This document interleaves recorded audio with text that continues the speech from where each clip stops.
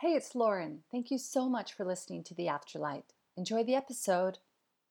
This episode has been brought to you by Raw Consulting and the Raw Spirit Team Mentorship. Hey, it's Lauren here. I'm an expert in time management, content creation, and mindset work. My day job is working with overwhelmed or unmotivated business owners or service providers who want to get organized and motivated and review their current business practices so that they can kickstart their journey to further success. You know, the average person with an average life lives 27,350 days. And even though we know that we just shape shift into something different after our time is done here, I believe that making use of your time and living the life of your dreams, which is a life of flow and bliss, is so incredibly important. And I want to help you do that. I can help you through business and life challenges. I can help you to, change your mindset, to create time for self-care, to look at your dreams and to create a roadmap to help you get there. Also, through the Raw Spirit Team, I offer group mentoring as well. So if one-on-one is not your thing, you're interested in more of a group scenario, then that would definitely be an option for you. All the details can be found in the show notes. You can also head to my website at rawconsulting.com, or you can send me a DM on Instagram or on Facebook at any time to see whether or not working together is maybe a good fit for both of us. All right, time for the episode.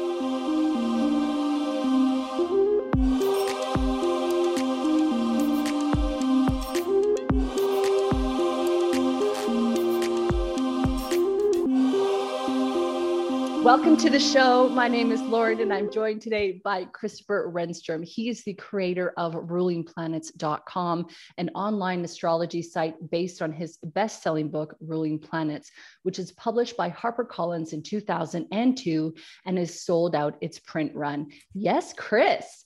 He currently writes the daily...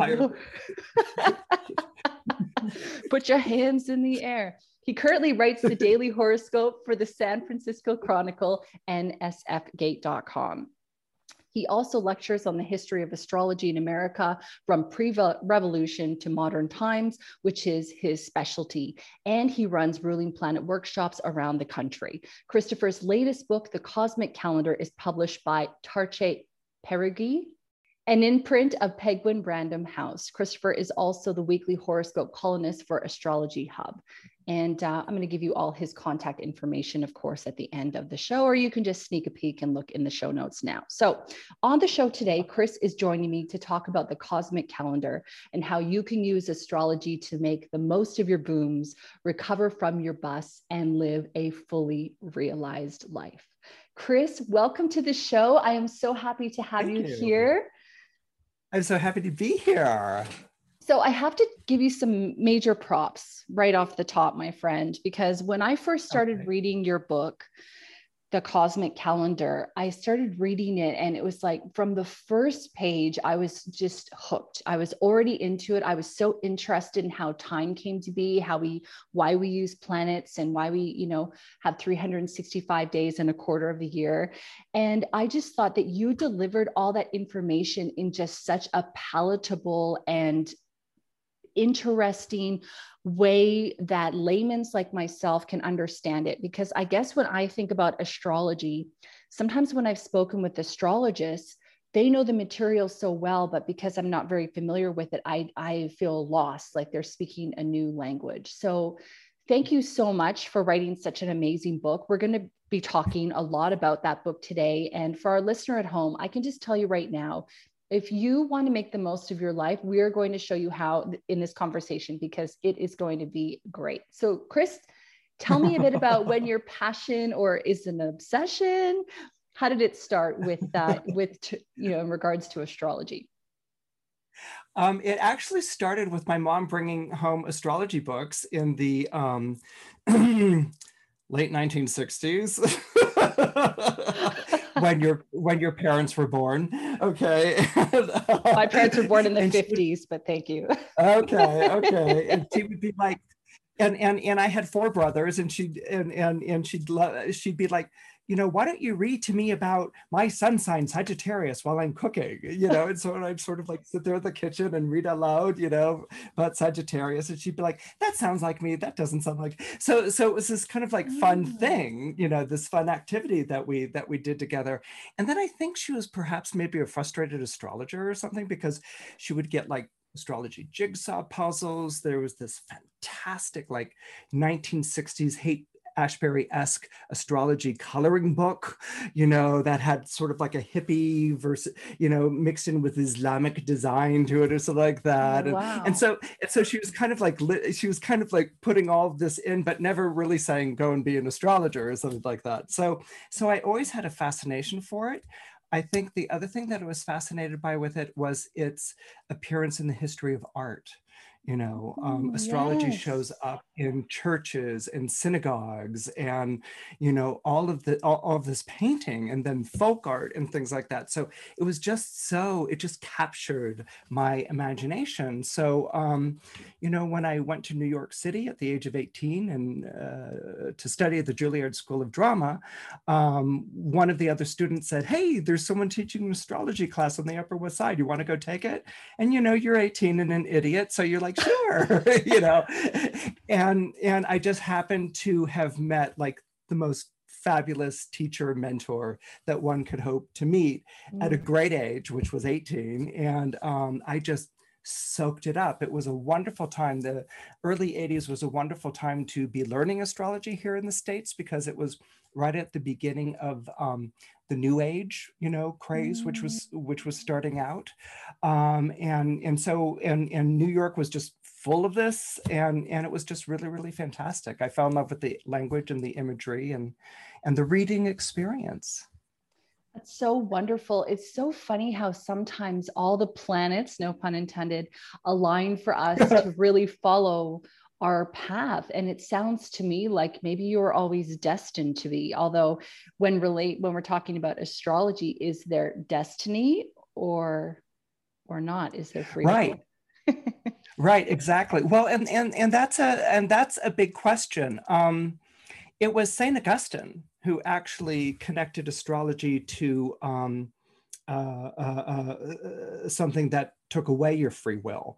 And that's because St. Augustine, before he converted to Christianity and then goes on to become, such a significant figure in Christianity, before then he was kind of like what we called, I hope it's okay to say on your show, but he's kind of what we called an astrology hoe.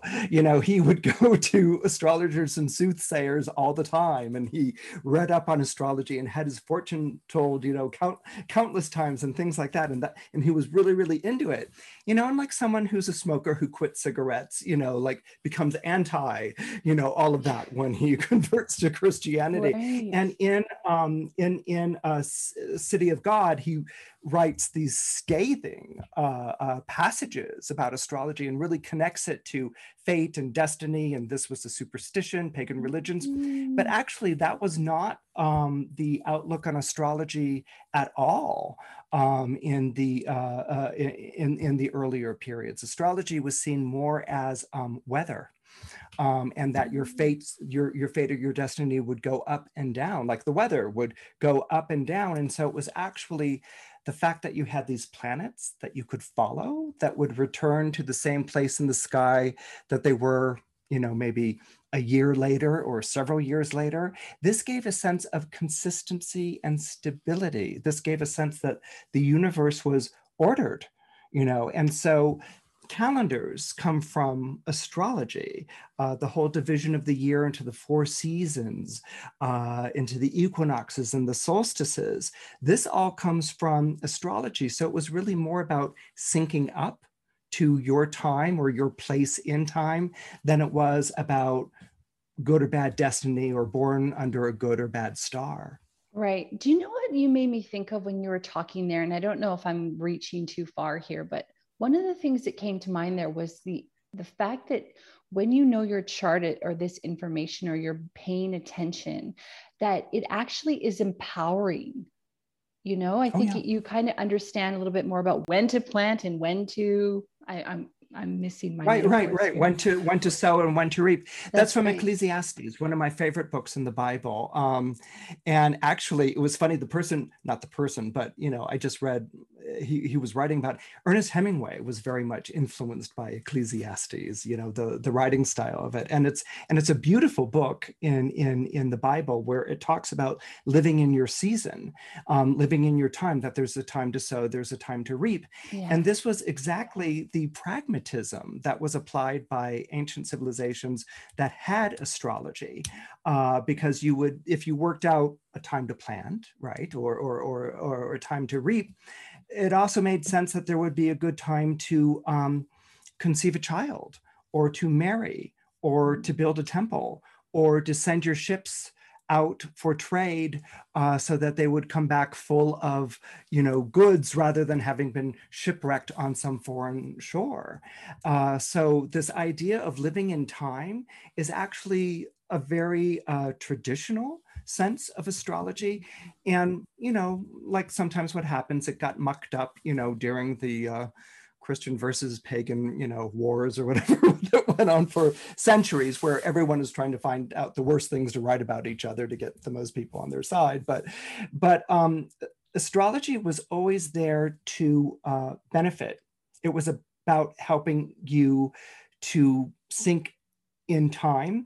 And then later on here in America, primarily with the advent of psychological astrology in the 19th century, and then, comes back really at the time that I began practicing, is what was called humanistic astrology, the idea of untapping your potential, that your chart was like a roadmap of your soul. And so if you work in harmony with that, you can live your best life ever, and that's actually an American concept. And so that gets woven in there. Oh, I love that so much. I thought that, your writing style is so beautiful. I really just loved reading your book so much. And one of the things that I loved a lot about it was, the fact that you really made it clear that astrology doesn't tell you what to do, but it tells you when to do it. So kind of like you were talking about being able to navigate, the challenges, or, being able to take advantage of when, you have fortuitous opportunities coming your way. One thing that I learned from reading your book as well was how when it's your time, when it's your birth period, or around the time that you were born, it's actually a really empowering time for you. And then Yes. 6 months later, it's almost the complete opposite. And I thought that was Yes. so fascinating. I'd never really thought about like that before. Do you use that in Yes. your life? Like, do you go, okay, it's my birth month. This is when I need to, put my seeds in the ground? All the time.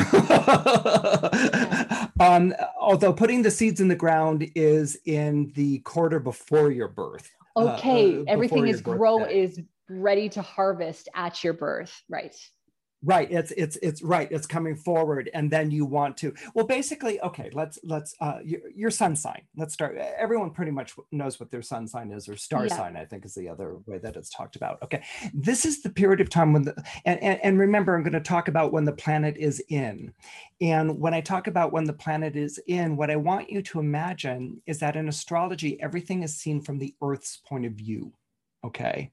That doesn't mean that people believe that, the sun and all these things orbited us or whatever. And there were some theories in ancient Greece in which, that wasn't the case. But anyway, everything is seen from the Earth's point of view. So when you think of a sunrise and a noon and a sunset, you're seeing that's what it looks like the sun's doing, right? It's moving Yeah. across the sky, Well, that same path that the sun moves across the sky is the same path that the moon, Mercury, Venus, Mars, Jupiter, and Saturn are going to be moving across Right. the sky. Okay, so think of zodiac signs. Well, imagine for a moment a clock. Okay, and the only thing you can see on the clock are the 12 numbers of the clock. Now, if I were to ask you, Lauren, what time it is, okay, and you saw the face of a clock and you only saw 12 numbers on it, would you be able to tell me the time? No, I'd be like, where's the hour hand? Where's the minute hand? Right, right. So the zodiac signs never move, but the hands of that clock are the planets. They're in constant motion. And this is what Right. astrologers are using to tell time, is to see, where the planet has moved. So this is basically how Right. astrologers look at these things happening. Now, if we go from a clock to a calendar, right? And clocks and calendars are not the same thing.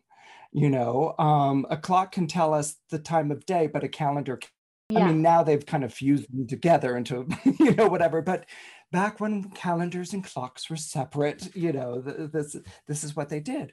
So when the sun is in your own sign, your birthday, it's an easy way of remembering it. That's you in season. That's you at the height of your of your energies or your powers, so to speak. And that applies to the sign before you, your own sign, and the sign after. This is you in season, okay?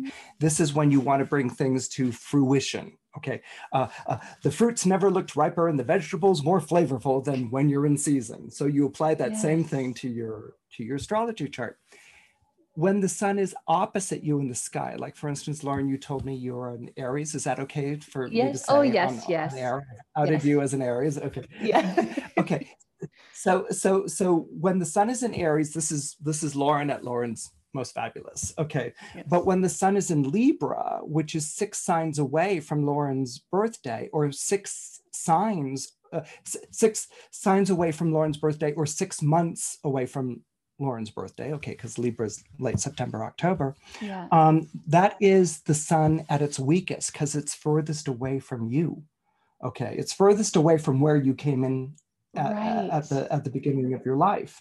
Okay, so your solar energy isn't as strong. You could almost think of it as dusk. It's not as strong. So then you just quarter off the rest of the year. The signs, which are 3 signs in front of Aries on the zodiacal order, which would be Capricorn, would actually be when you want to plant your seeds. And the sign which is 3 signs after Aries, which is Cancer, is when you really want to bring everything in for an ending or for a landing. And then you kind of like want to, let things be as the sun's moving through the opposite sign. So this is where the calendar, the cosmic calendar, according to your chart, shifts according to each person's sign. So we're actually living in time, which we all live in, but it also reminds us that time lives inside of us. And so it's the idea that we each came in at a different time. And so we're living according to that calendar or that imprint. And that's what the astrological chart can do. Yeah, I love that so much. And I understood that, I think, so clearly, for the first time, probably when I was reading your book. It was as though it was given to me in a way that I could understand it. And I went, this makes so much sense, because I think that sometimes we forget that, even if we hone in on those major things, like, okay, the month before your birthday, the month of, and the month after is a great opportunity for you to put things in motion. I mean, it's so helpful for me to know the opposite is true as well. Like maybe I won't do a book launch in September, for example. Not a good idea. Right. Yeah. And see, what I think you're also hearing is that it's not like it's fated. No. No one's saying, okay, Lauren, you're fated to a disastrous book launch in September if you do it, or something like that. It's like the weather, it's like, it might not be a good idea to do a book launch at this time of year. You might want to wait, until this. So there's this idea of living in time. I found that over the years, clients, when I would sit down with a client, and a lot of times what happens in a read, let's face it, no one comes for a reading if they're in a good mood. Okay, they come for a reading if things have gone to hell in a handbasket. Or right, exactly. Yeah. Okay, or if things are very, very, very difficult. But one of the things that I would notice, because when I was starting out, you feel like, as an astrologer, like I have to have an answer or something profound or something like that, and then over the years, I've been doing astrology for 30 plus years, sorry. But, you learn things like to listen and to take in and to be there for your client.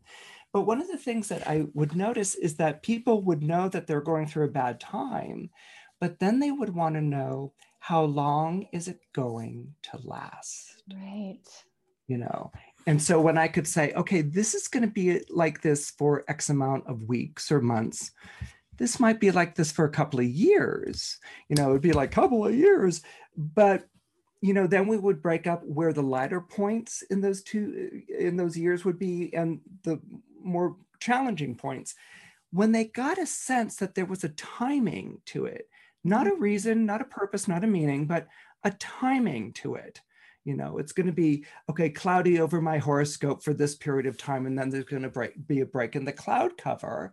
I could see them really relaxing, because again, like in ancient civilizations, that sense of continuity, that not everything in life is meandering or by chance, but that there's an actual continuity. This is something that I learned about astrology through the practice of it.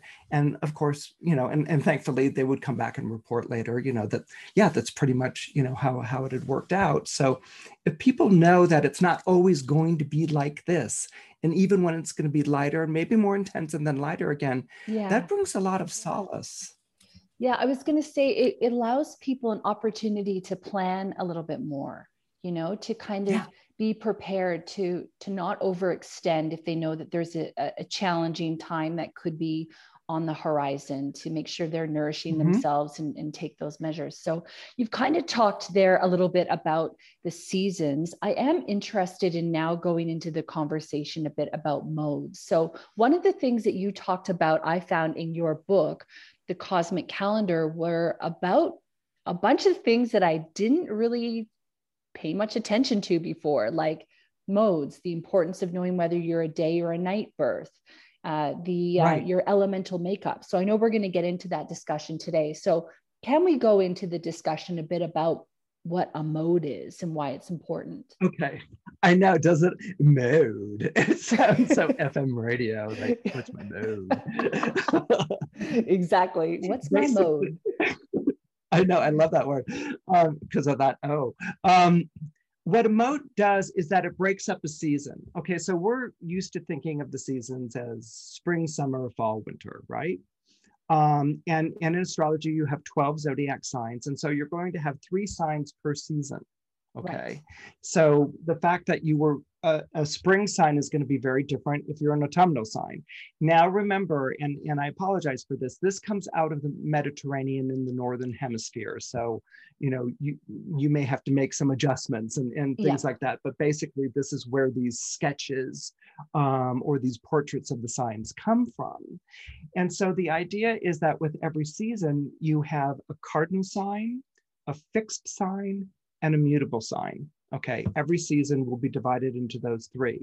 Let's take the first quadrant, or let's take what we call spring. My apologies, but let's take what we call spring, which would be Aries, Taurus, and Gemini.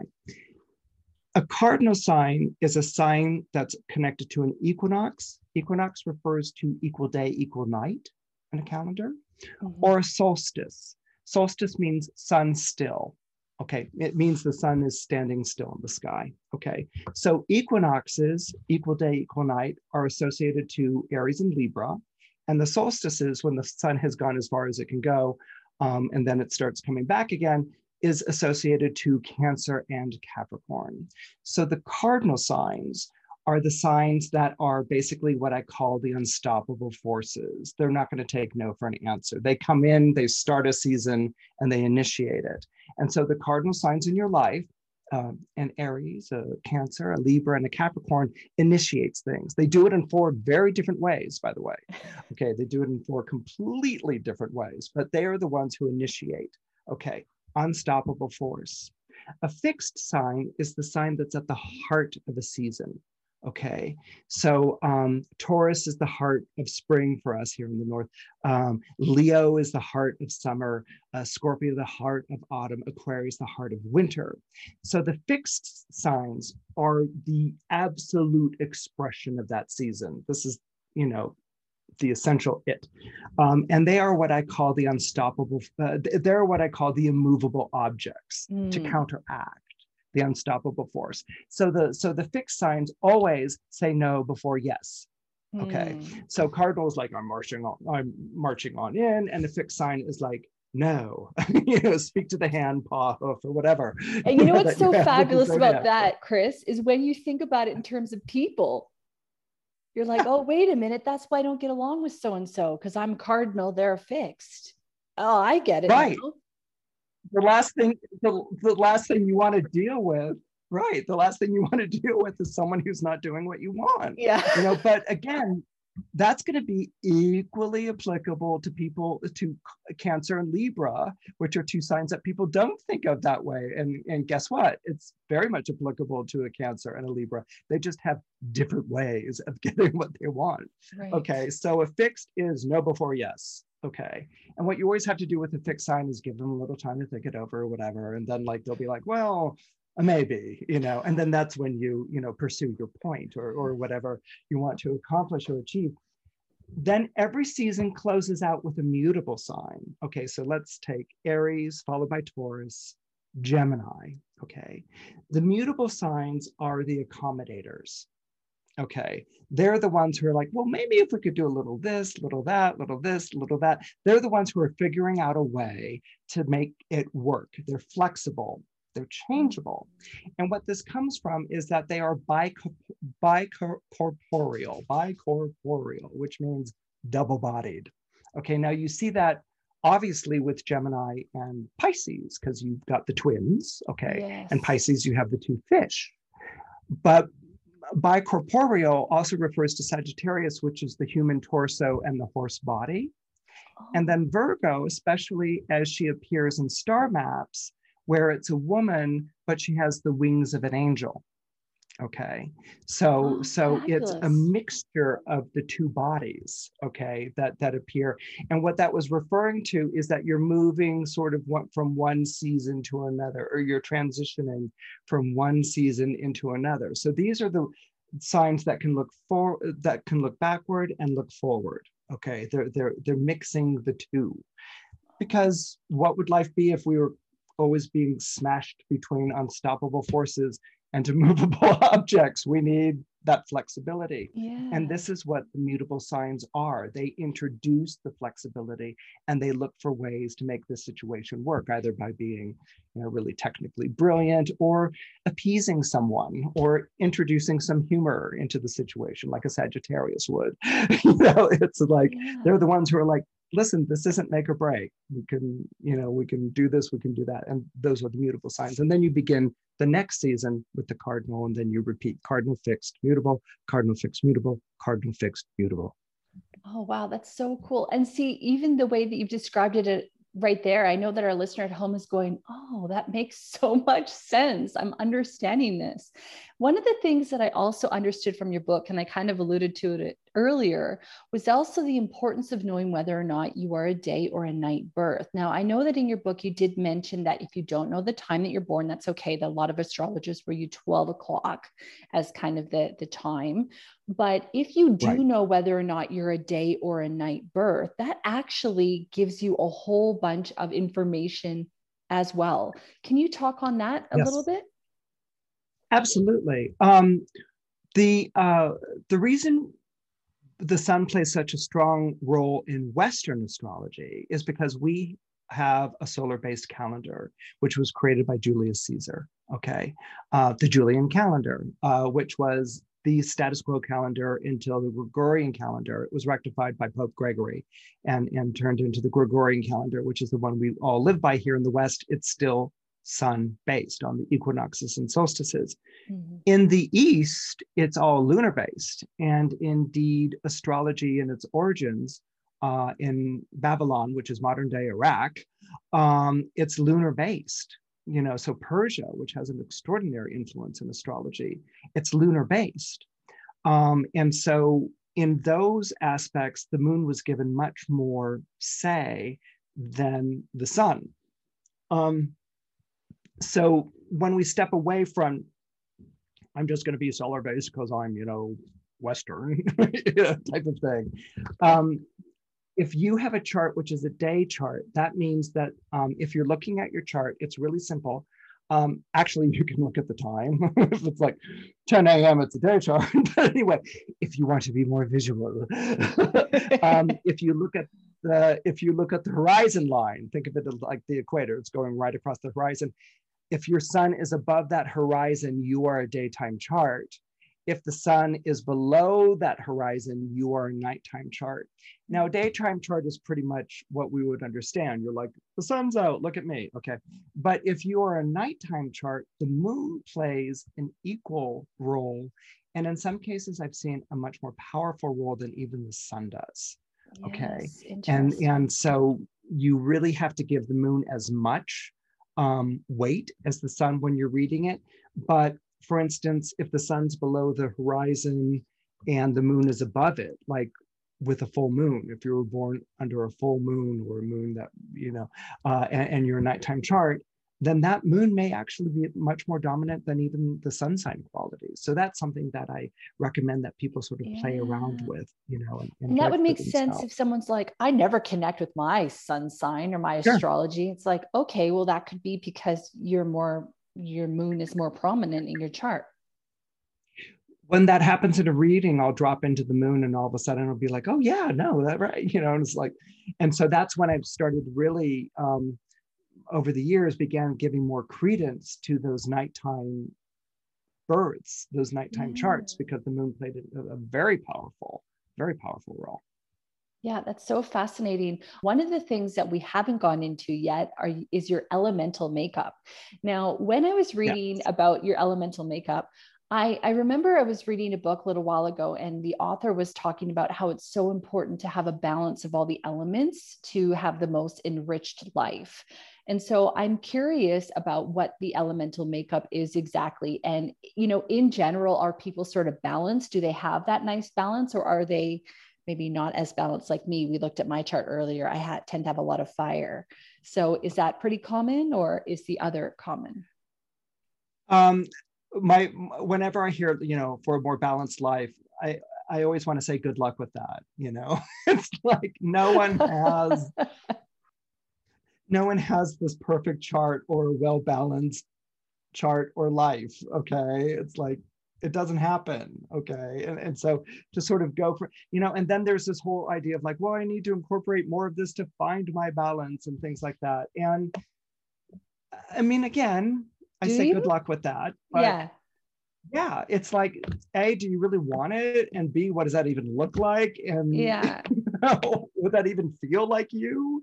Because, if you've got, for instance, a chart which is really fiery, you're going to recognize fire in another person, right? And that's going to be something that you're going to be sympathetic to. Okay. It's something you're going to desire and want to be around, It's not necessarily going to be the other elements or, and then even some books are kind of like, well, you need to balance these because vegetables are good for you, type of thing. And it's just, I celebrate the unique elemental chemistry of every chart, and that's the thing that I really think is fantastic and lovely.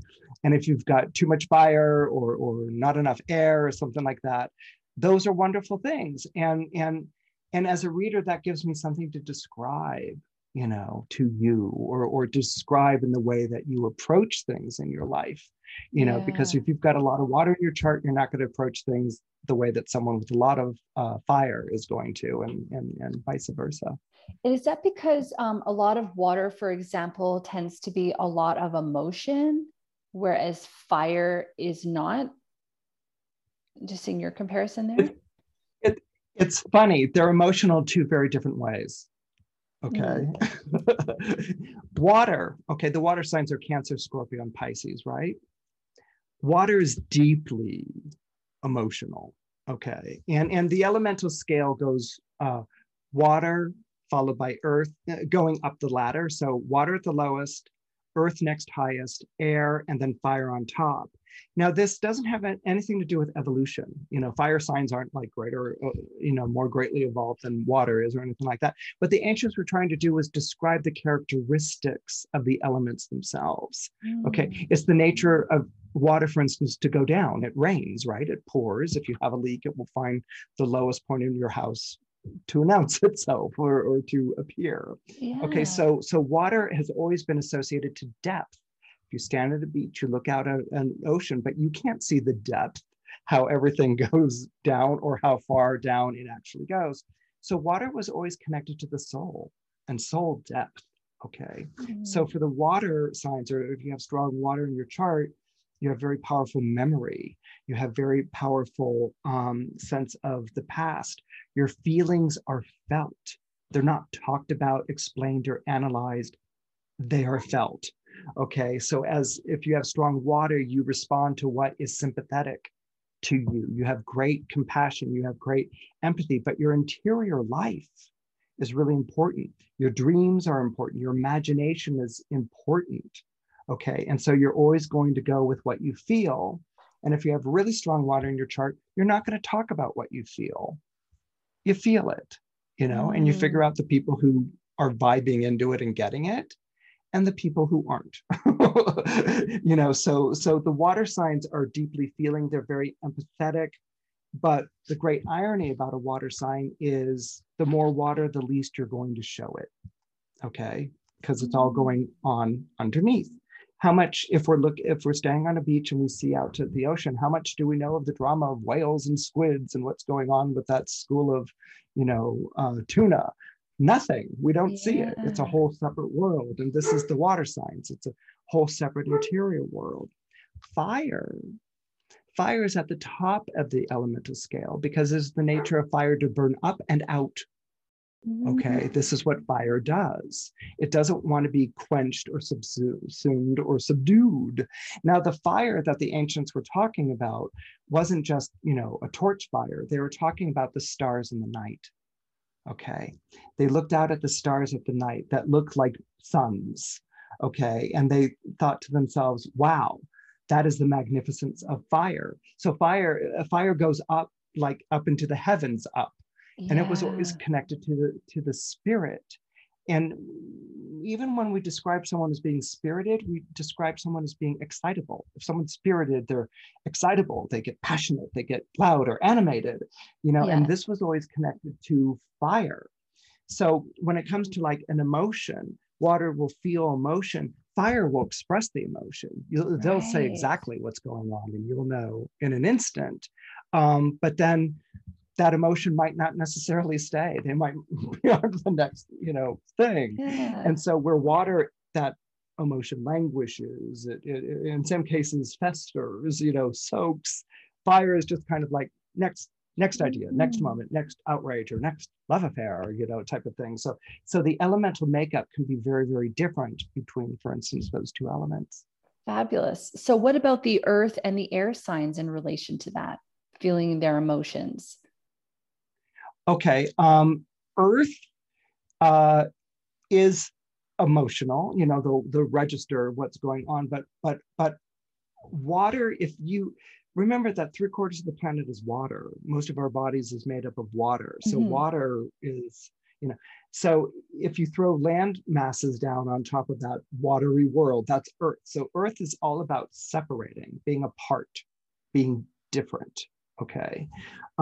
So it's just like continents are different. You can't just sort of like, if we're here in America, we can't just walk on over to Australia and say hi, or something like that. There's things like distance, okay, which is earth, far versus near. This is earth. Earth is very aware of the discrepancies, the differences. This isn't the same thing as that. This is worth more than that, or this is close and this is far, or this is warm Mm. and that is cold. So Earth is living through the body. So it's registering things like temperature and age and economic advantage and owing a lot. So Earth is very much about the big motive for an earth sign, and the earth signs are Taurus, Virgo, and Capricorn, is how do I live in a world where everything ultimately falls apart? This is the thing that drives the earth signs, okay? They are aware that time is passing, money's being spent, that the food in the back of your refrigerator is going to spoil and expire one day. So they're going to eat it up, save costs, make sure that they used it.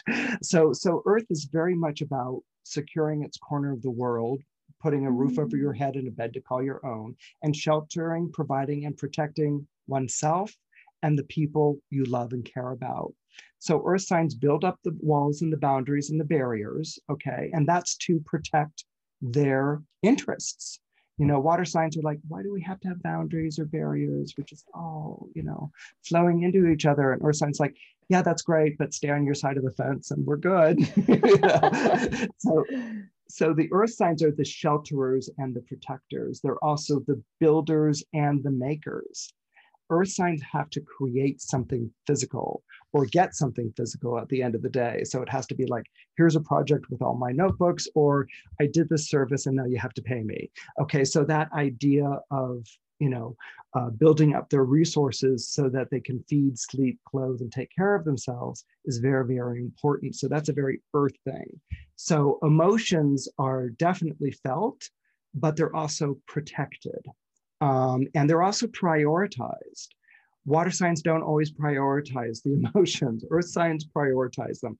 I love you more than you, okay? Or I couple with you and build property and money, whereas if I go through lots of divorces, I owe a lot of money. Okay, so this is the way that the earth sign is going to see it. That Interesting. makes sense to you. And so where does air fit in with all of that then? So you've got water and then you've got earth on top of water. Like if you're on a boat, you can see a shoreline on an island, and that's earth, that island. Air is above. Okay, air is the bird's eye view. Air circulates. It's the atmosphere. It's what we all breathe above the water. Okay, so air looks down at the land masses and sees all the separateness and separation and distance and things like that. And air says, well, no man or woman is an island. Everyone is connected. So the air signs are all about relationship. Okay, these are the bridge builders of the zodiac, and the air signs are Gemini, Libra, and Aquarius. So they're the ones who are most concerned with coordinating efforts and how we all get along. It might surprise some people to hear that this would be such a big thing for Gemini, but rules and laws are very important to the air signs. Okay. Following the rule and law and obeying the rule and law is very, very important. Geminis aren't really known for that, but that's only because they never saw a rule that they couldn't bend. Okay. The whole idea of like rules and laws is very important. Speech and language is important to an air sign. Okay, so with an emotion, okay, or let's say you have an issue or difficulty in a relationship, air signs will sit down and talk about it. They want to talk about it. They want to have a conversation. They want to know what your thoughts and feelings are, analyze and digest and really discuss and pick it apart and unpack it. Okay. This is hell to a water sign. Okay. This is absolute hell to a water sign. It's like, if I have to analyze my feelings, I feel like we're desecrating the moment, which was really sacred or sentimental or special to me. Get out of my business. And then the air sign's like, well, listen, water sign who's not good with articulating your feelings, maybe that's not what you meant to say. Maybe what you meant to say is that the air signs will start fiddling around with the other person's language and word choice and things like that. And that just makes water signs like a fish out of water. They can't articulate. They don't know what to say. And so the air signs are very cerebral. But more than cerebral, they're really good with words and they trust the word. If an air sign gives you their word, that's a pledge. That's a bond. I gave you my word. It's never going to be broken. Okay. But just because an air sign gave you their word doesn't mean that there aren't contingencies, adjuncts, exclamations, certain clauses, certain subclauses. It could be interpreted this. It could be interpreted that. Okay. Okay. That's air sign. That's so fascinating. They will shave it down to the finest semicolon.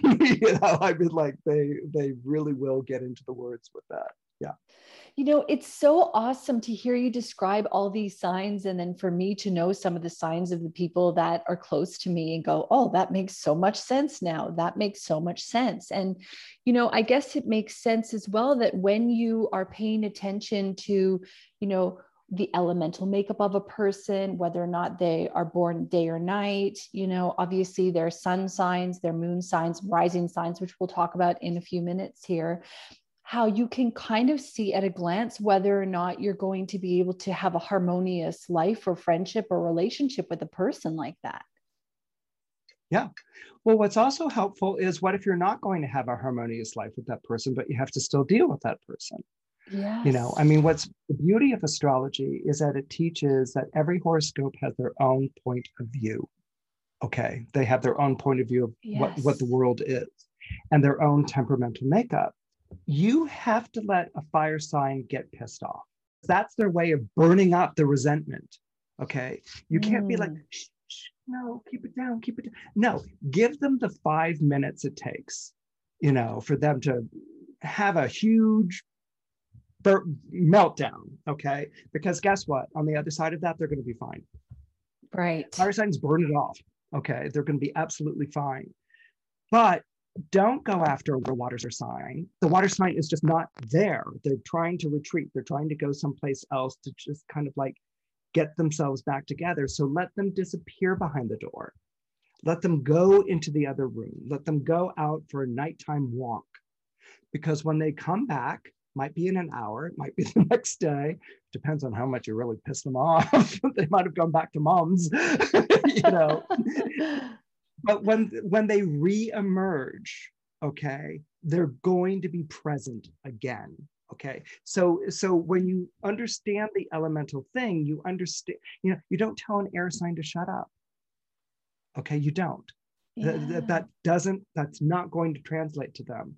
Air signs insist on conversation, you know, and don't go and try to use an earth sign, you know, or say that they're overly materialistic or something like that, because you're going to offend the earth sign. They've committed their life to providing, protecting, and sheltering. Do you honor this about them? Do you value this about them? This is what they care about, you know. So if you can sort of understand the different ways that the elements respond, that can actually allow you to talk to people that you might not get, you know, in a way that at least they would get. And that's what allows you to have some kind of relationship, whether it's personal or professional.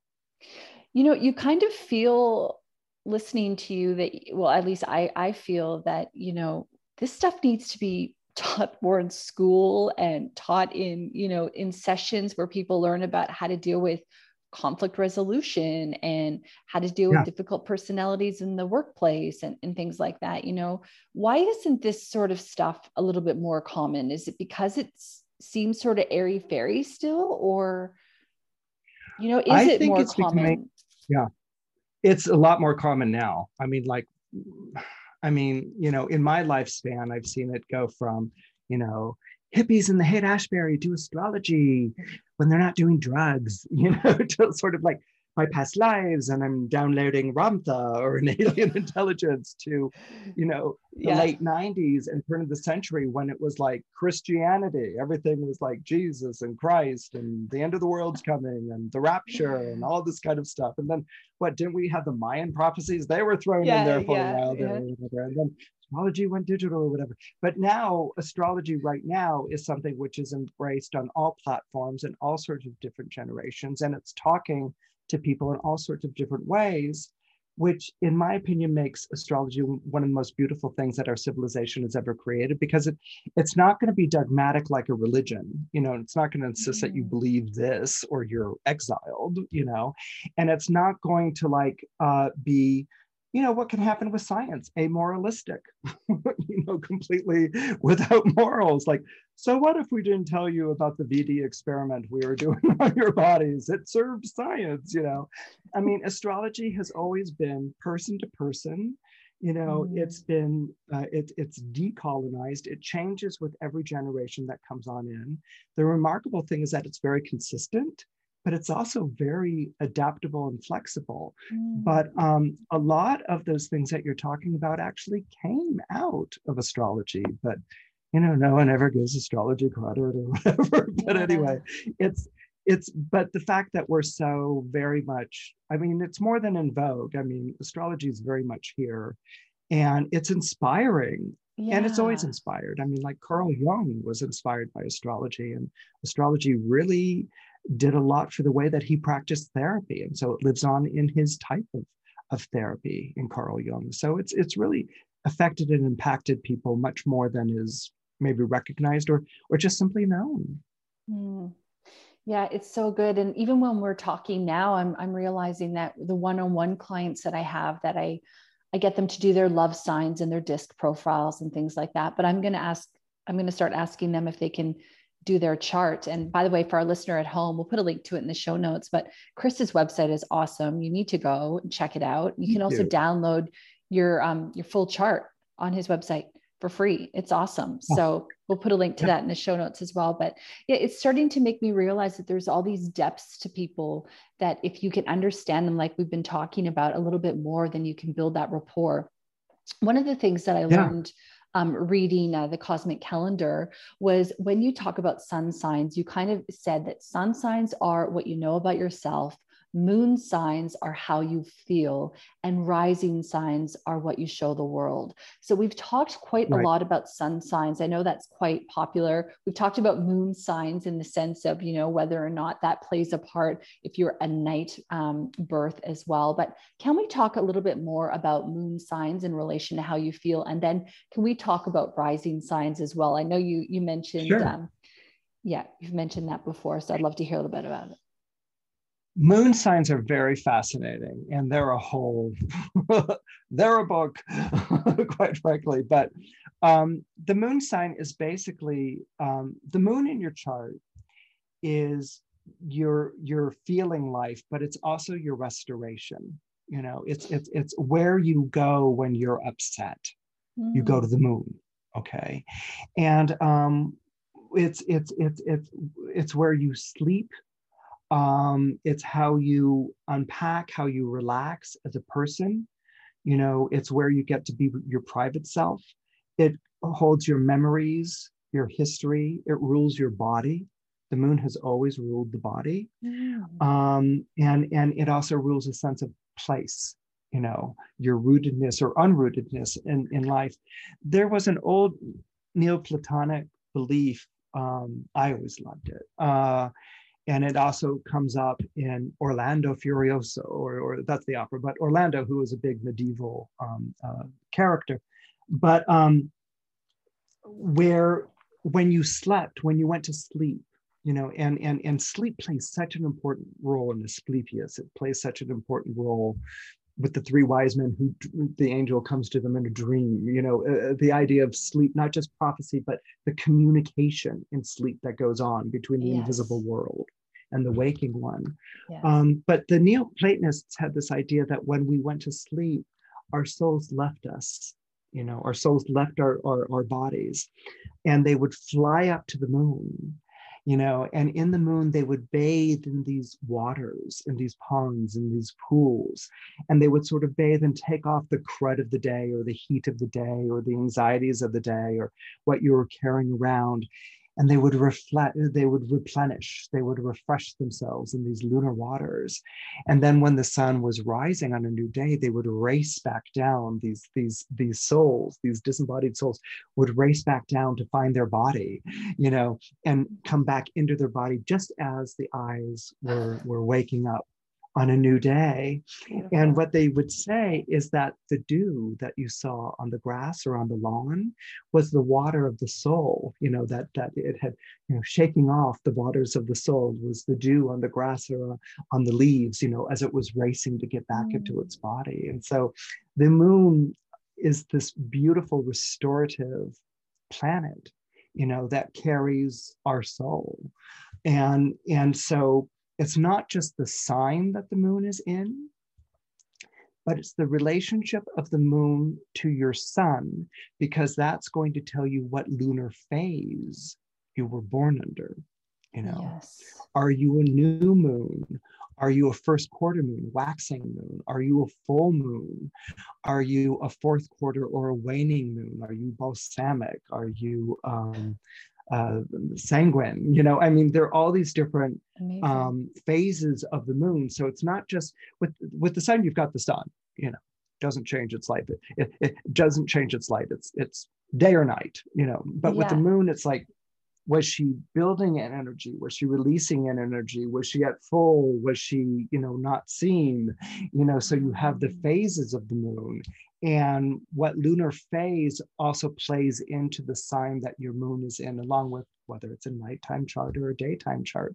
So the moon just has so much rich material in an astrological chart. Wow, it's so powerful. And I guess when you think about it, it makes so much sense. I remember hearing about how emergency rooms and things like that, they go off when it's a full moon. People tend to get a little bit crazy. So it would make sense that, the moon affects so much. Plus, the moon affects the tides, and we're full of, 90% water or whatever it is. So it Right, makes sense right. that we should be paying attention to how the moon affects us. So how would you, kind of use the knowledge of the moon at the time that you were born to your advantage? Sure.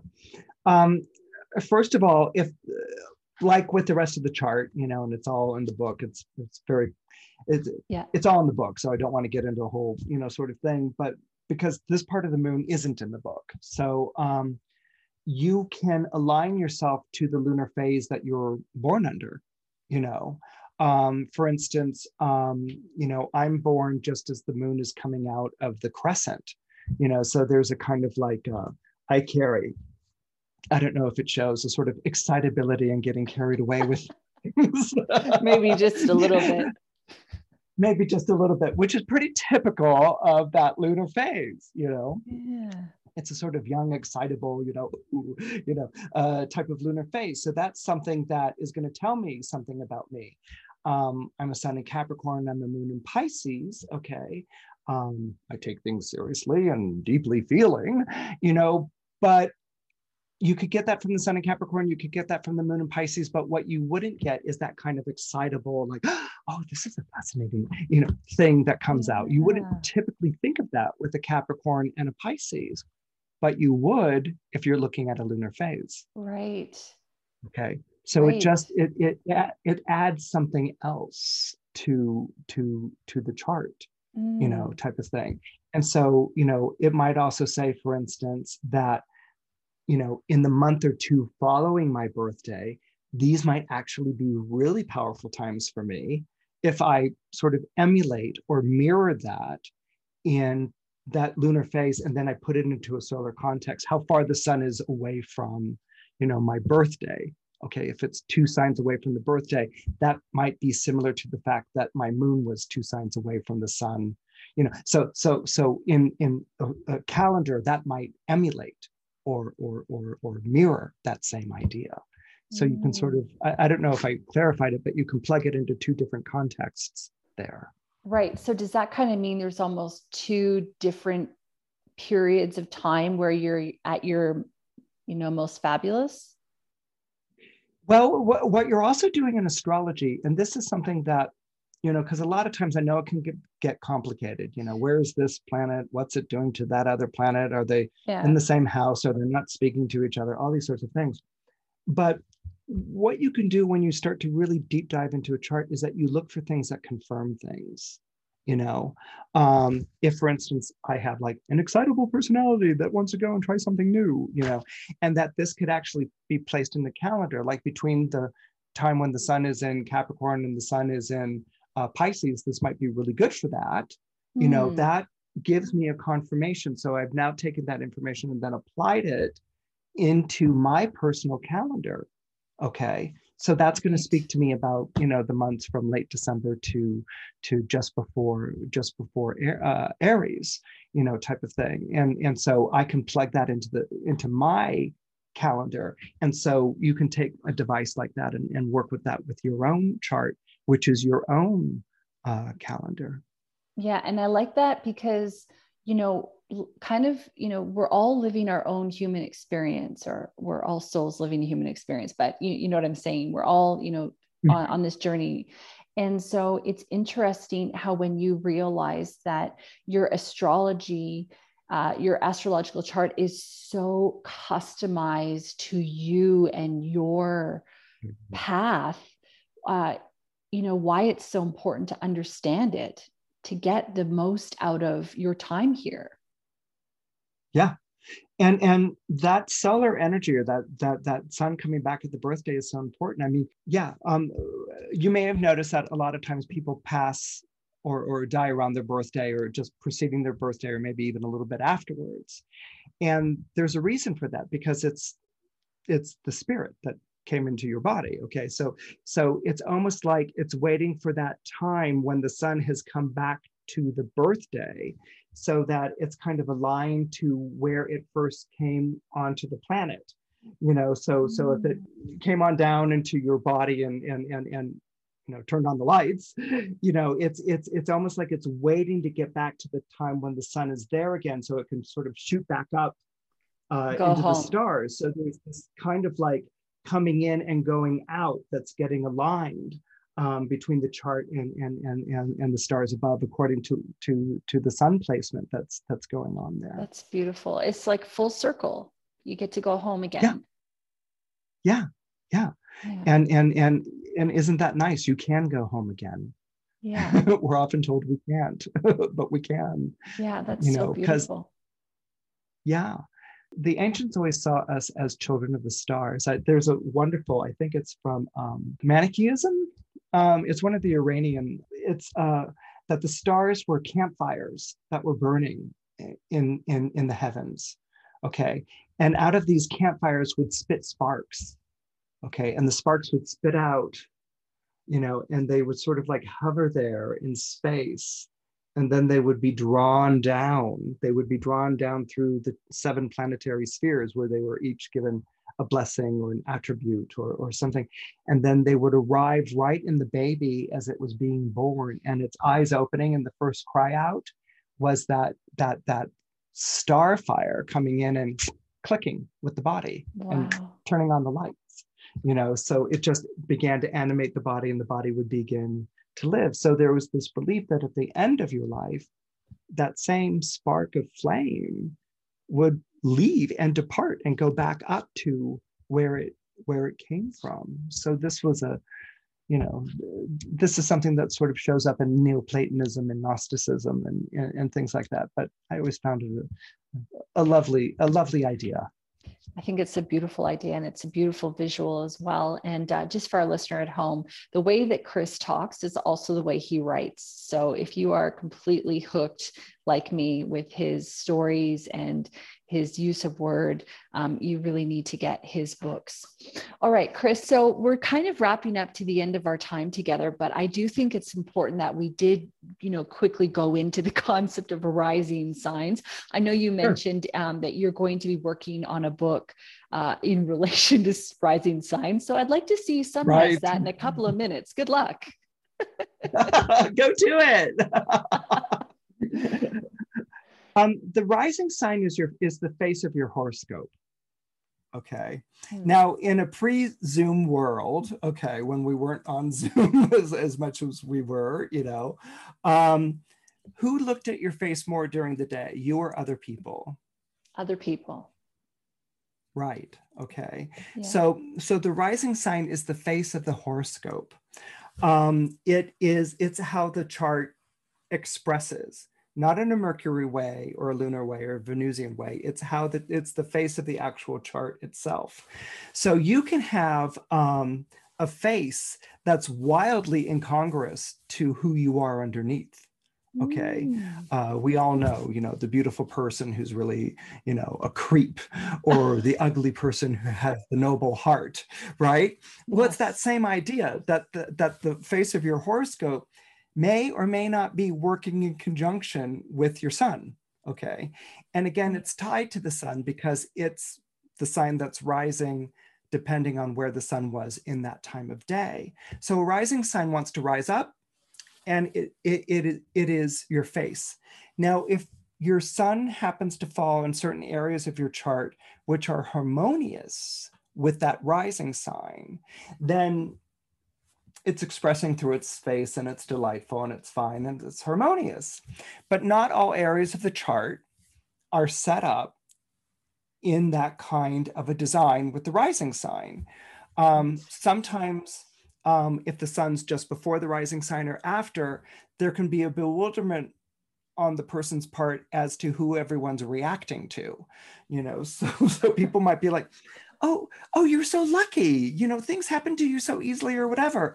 But the sign right next to that Leo, like for instance a Virgo or Cancer, they don't see themselves that way at all, and so they're kind of wondering why everyone thinks they're so outgoing and easy and things like that, when it's actually really tough and they feel like they're being ordered around. And so that's just to sort of demonstrate that the sun doesn't always go with the rising. Okay.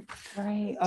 Therefore, let's say you're born at the opposite time of day, okay, where your sun is at sunset. It's as far away from the rising sign as it can be, or in the two signs, that flank that place. You may have a very clear idea of who people are seeing you as, but it may have nothing to do with who you are, and you may be using that to your advantage or not. So it can become a very curious relationship, the rising sign with the rest of the chart. How you present is not necessarily who you are. And so it actually kind of interestingly begs questions about authenticity, or is that a tool that you can use, or what happens when you don't play the role that people have associated to you because of your rising sign, when you step out of that, so it's very complex. Yeah, I can see that. And I guess when I was hearing you speak there, I was thinking a bit about self-awareness as well, that you kind of need to know whether or not you show up like the person whether or not you're showing up like the person you are or not. And what came to mind there was people always talk about resting bitch face. Some people have that. And, I have it. If I don't smile, I might look more neutral and not as animated, which makes sense. So it's kind of like when you're aware whether or not your rising sign is, in line with your sun sign, it allows you to overcompensate if you need to, I guess, if you're really giving off, or not. Yeah. Well, you could have a rising sign that's very in your face. A rising sign that's like, okay, mano, let's go at it. You can have a rising sign that's super duper exuberant, but how is a rising sign that's super duper exuberant going to go with a Cancer or a Scorpio that wants its private time? Yeah.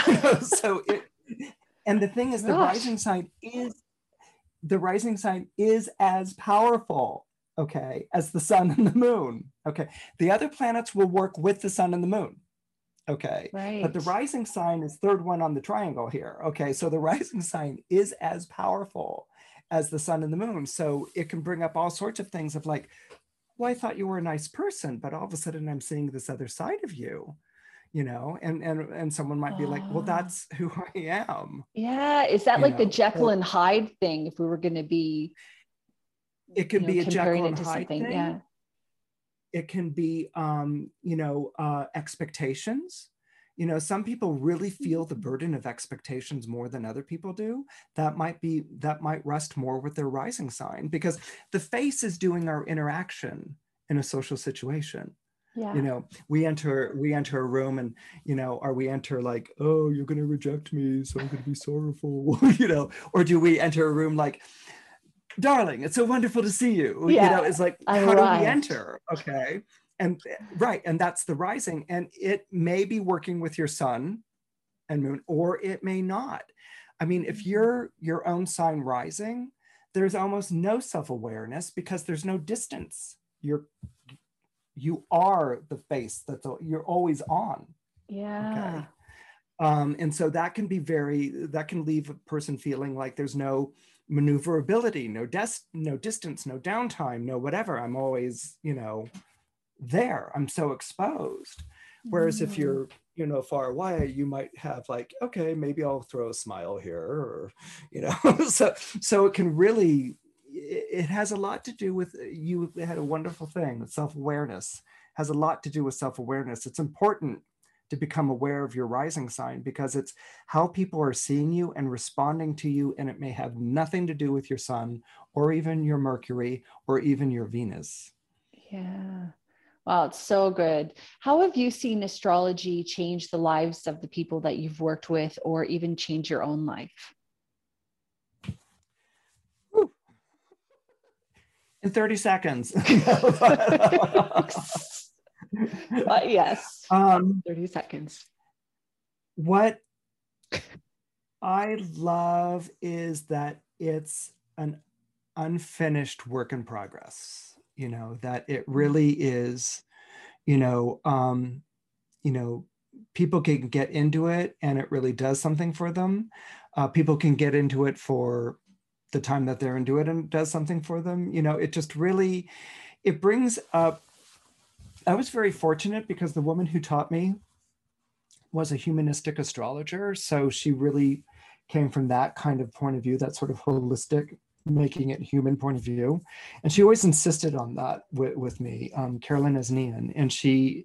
And I was very fortunate to have studied under her because you want to see the cosmos in the person. You don't want to take the person and turn them into a cosmos with their chart.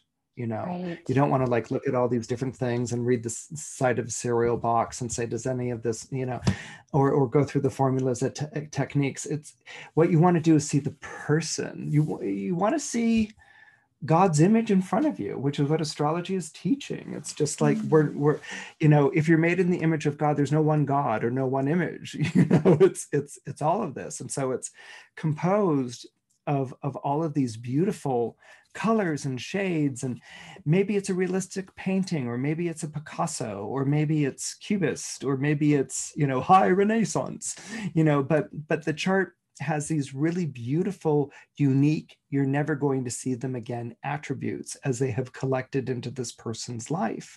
And so bearing witness to someone's life, I had a friend who was a huge couturier designer, and I often likened astrology to those times when I got to sit in his studio and watch him drape a model. It's like he had this concept, but that might not be, he had to then drape the model and see what it looked like on her. And I would sit there going, wow, that's just like an astrology chart. I mean, because if you're being true to the chart, which is you don't know, but you're reading, it's like draping this fantastic model. You're seeing how it fits and falls and is worn by this person. And it just opens up this person's life to you. But again, astrology is never knowing the answers. It's always describing or telling or reading someone. And that's something that I think is an enormous, just as a moral thing to do, it's a good thing, but also it teaches you this. It doesn't teach you so much an appreciation as you get to see. And in the see and the reading, you have the appreciation. And that's something which is really exclusive to astrology, I think. It's beautiful. Yeah. So beautiful. And it sounds like the person becomes realized in front of you in a way. Yeah. Yeah. Yeah. They emerge. Yeah, they emerge. And you're just like, it's almost like, I don't know, the birth of a baby or something. You're like, oh, there you are. Oh, that's so beautiful. Chris, thank you so much for your time. I've just loved talking to you. Is there anything that I didn't ask that you wanted to mention just before we wrap up? No, I think I think we had a lovely, I think Cara Burnett, thank you for our lovely time together. I'm so glad we got to have this time together as our theme song or whatever. Yes, it was lovely. Me too. It was wonderful. So for our listener at home, just to let you know, you can download your chart on Chris's website. You can also get his books there. And he's also got a fabulous subscription. You want to talk about that quickly, Chris, as well as how people can connect with you? Sure. The website is called rulingplanets.com, and I carry daily and weekly horoscopes on it. You can also subscribe to it. It's $1.99 a month, $22 per year. And basically, it's based on my first book, Ruling Planets, which talks about the planet that rules your chart. I work with it differently than other astrologers. I regard it as the planet that rules your sun sign. It can be other things to other astrologers, but that's how it's regarded. And your ruling planet is kind of like your corporate sponsor, den mother, patron saint, and life coach all wrapped up into one. So for instance, Lauren was born under Aries, so her ruling planet is Mars. So what's going to become important for Lauren is to know about her sun, her moon, her rising, but also her Mars and where her Mars is positioned. Because where Mars is in the sky, it's either working for you. Your ruling planet is always on your side, by the way, but there are going to be certain times of years when it's more on your side than other times where it may not be as effective, but it's still in your corner, getting you to go forward. So you can read all about your ruling planet through your subscription in the site, and you could read about what sign it's in and how your ruling planet gets along with other people's ruling planets. So there's a lot to unpack with the subscription. You might also want to check out Ruling Planets Facebook, but also particularly my Instagram, which is at Christopher Renstrom, all one word, at Christopher Renstrom. And there are daily horoscopes that show up there. And what we also do is every Saturday, we do an IG Live or IGTV. We just finished up a two-parter on Chiron. So we'll take something and me and Emily, who's my co-host, will both kind of like unpack that. And Awesome. Then so there's a lot. Gosh, there's too much going on, honestly. No, it's definitely great. Yeah, it's definitely great. And you're working on a new book as well. Right. Yeah. Yeah. Well, that's fabulous. Well, Chris, I will put a link to all of that stuff in the show notes to make it easy for our listener at home. I really enjoyed talking to you. Thank you so much. And I really hope that you'll come back on the show another time and we can I would love to do a different focus. And that would be just wonderful. So thank you so much, my friend. Oh, thank you. Hi. Thanks so much for listening to the episode. I hope you enjoyed it. If you did, please leave us a review where you listen to your podcast and share it with your friends. Thank you. New episodes every Thursday.